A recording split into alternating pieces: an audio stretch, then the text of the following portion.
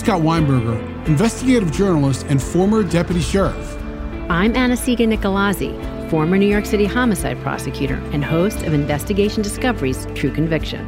And this is Anatomy of Murder.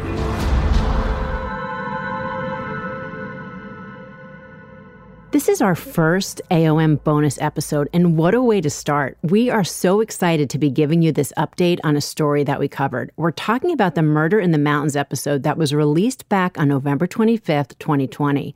It's an unsolved double homicide that happened outside of Breckenridge, Colorado back in 1982. The two young women, one, Annette Schnee, she was 21, and two, Bobby Jo Oberholzer, who was 29 years old. Now, huge spoiler alert here. If you haven't already listened, we recommend that you listen first, because what we're going to tell you will be that much more meaningful. And with that, here we go. Take it away, Scott. Anna-Sigga, police in Colorado today held a press conference to announce the arrest in this incredible case, 39 years later, of Alan Lee Phillips. He's 70 years old today, but at the time of the crime, he was 31 years old. And here's how we know how police were able to gain the evidence. Now, back in 1982, there were two separate crime scenes, and they were able to collect some DNA from each scene. But at that time in 1982, science wasn't at a place where it was even 4 or 5 years after that. They weren't able to use any of that information. And it wasn't until 1998 that they felt they were able to collect enough from the 1982 scene or the 1982 sample that they collected to be able to use it for forensic comparisons. But still, in 1998, they had nothing. Let's go to 2020. That's when a company in Colorado worked with the Colorado Bureau of Investigations and began their work on those samples once again. But this time they were using forensic genealogy, and they were able to develop sort of a family tree. And that family tree was an investigative tool to be able to lead them to Alan Lee Phillips. And Anna-Sigga, you and I have done a number of these forensic genealogy cases, and it's so interesting how they do it.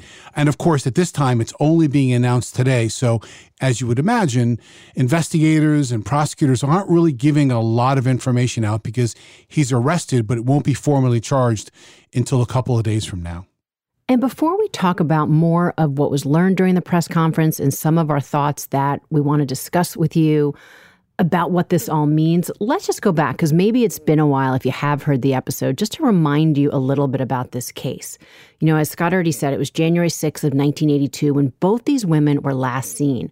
Bobby Jo had been out with friends. She'd just gotten a promotion, and people said they thought she had hitchhiked, and then she just disappeared.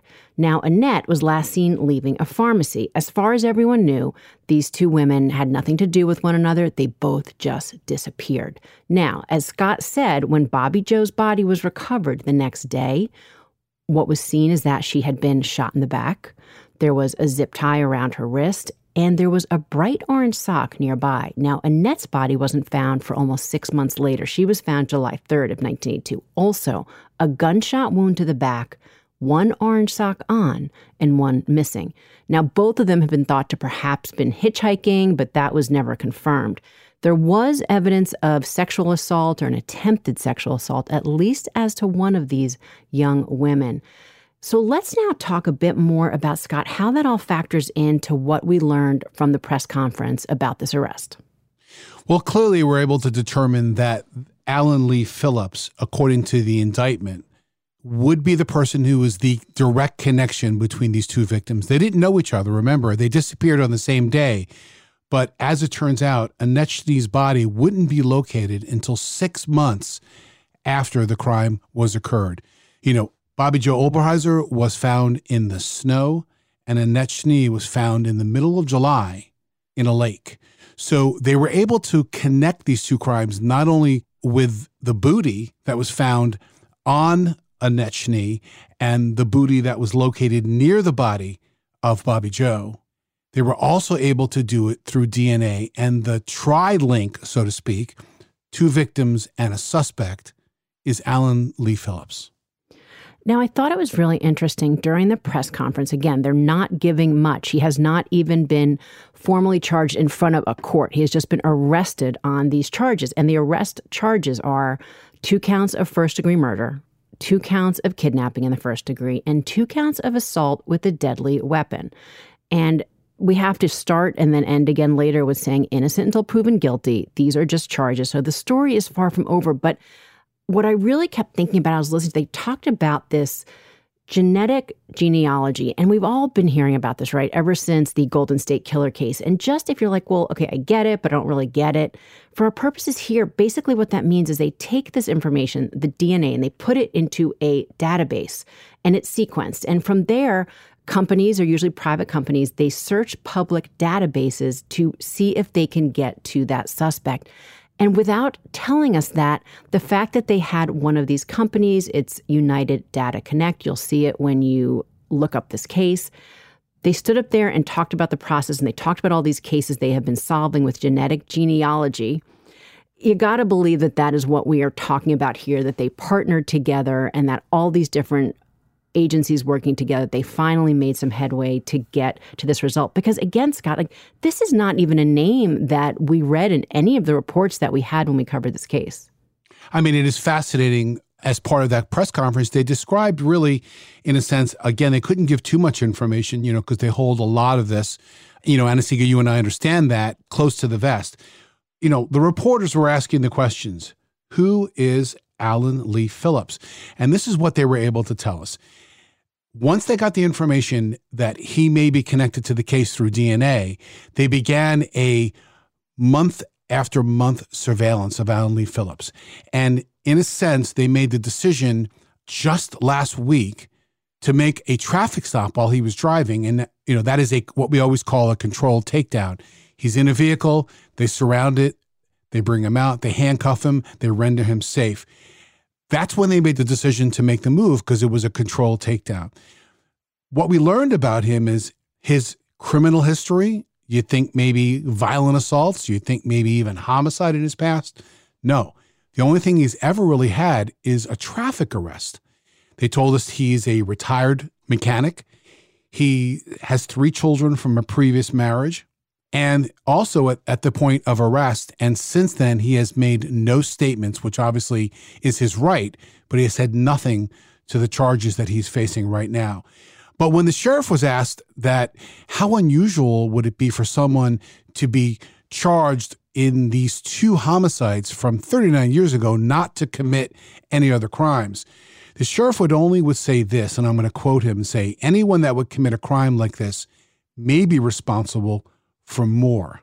So while it's soon to be seen and innocent until proven guilty, as Anna-Sigga says, it was fascinating to hear someone who allegedly committed these heinous crimes 39 years ago to lead a pretty normal life up until now.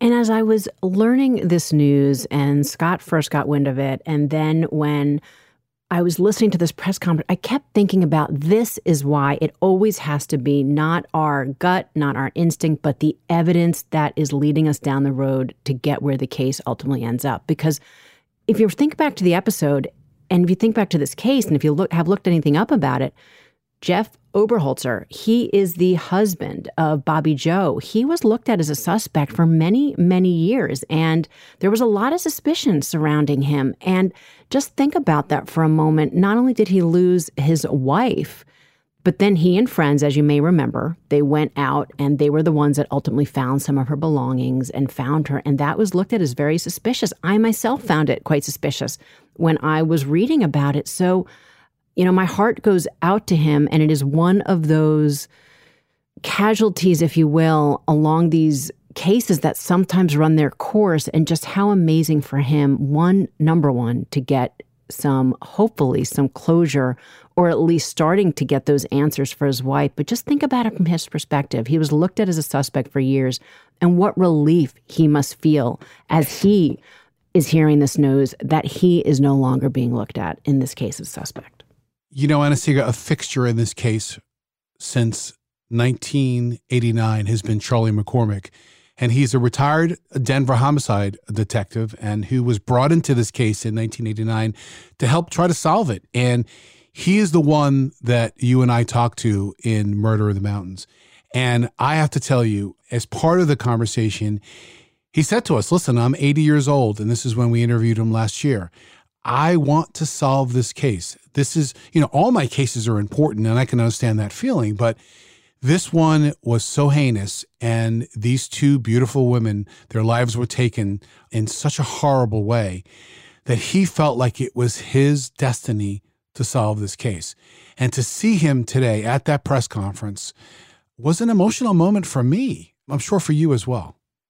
Seeing this man, this member of law enforcement who has spent decades of his own time just not giving up, it was emotional and yet a reminder of why so many men and women choose to do these jobs and to have dedication, just like Charlie McCormick. And it was amazing to watch him and just think of what it must feel like. He said that while he was never going to get up, he really didn't think at this point that it was ever going to be solved because he just kept hitting dead ends.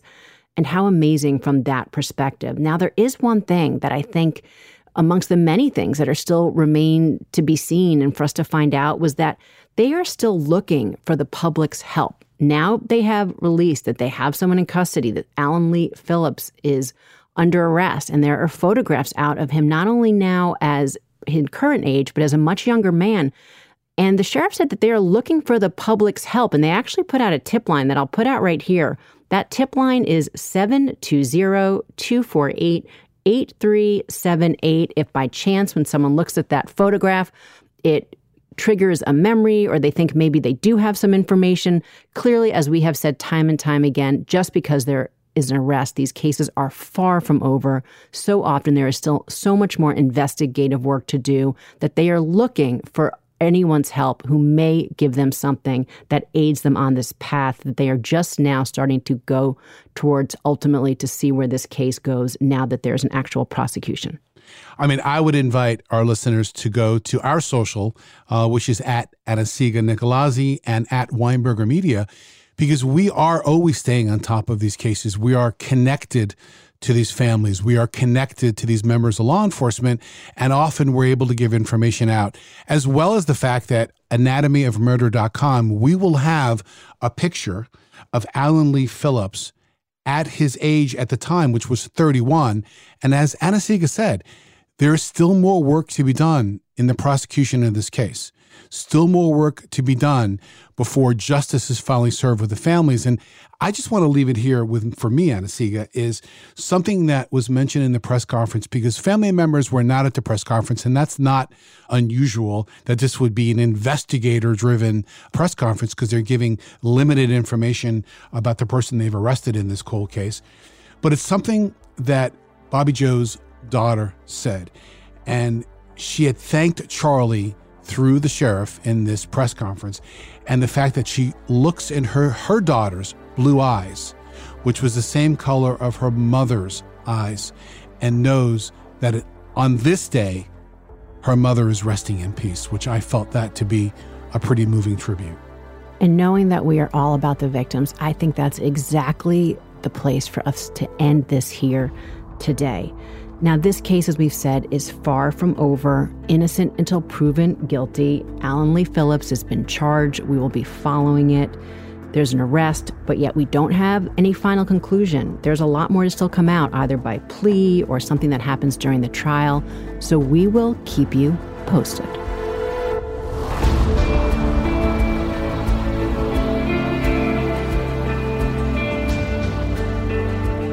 Tune in next Wednesday when we'll dissect another new case on Anatomy of Murder. Anatomy of Murder is an Audio Chuck original, a Weinberger Media and Forsetti Media production. Sumit David is executive producer.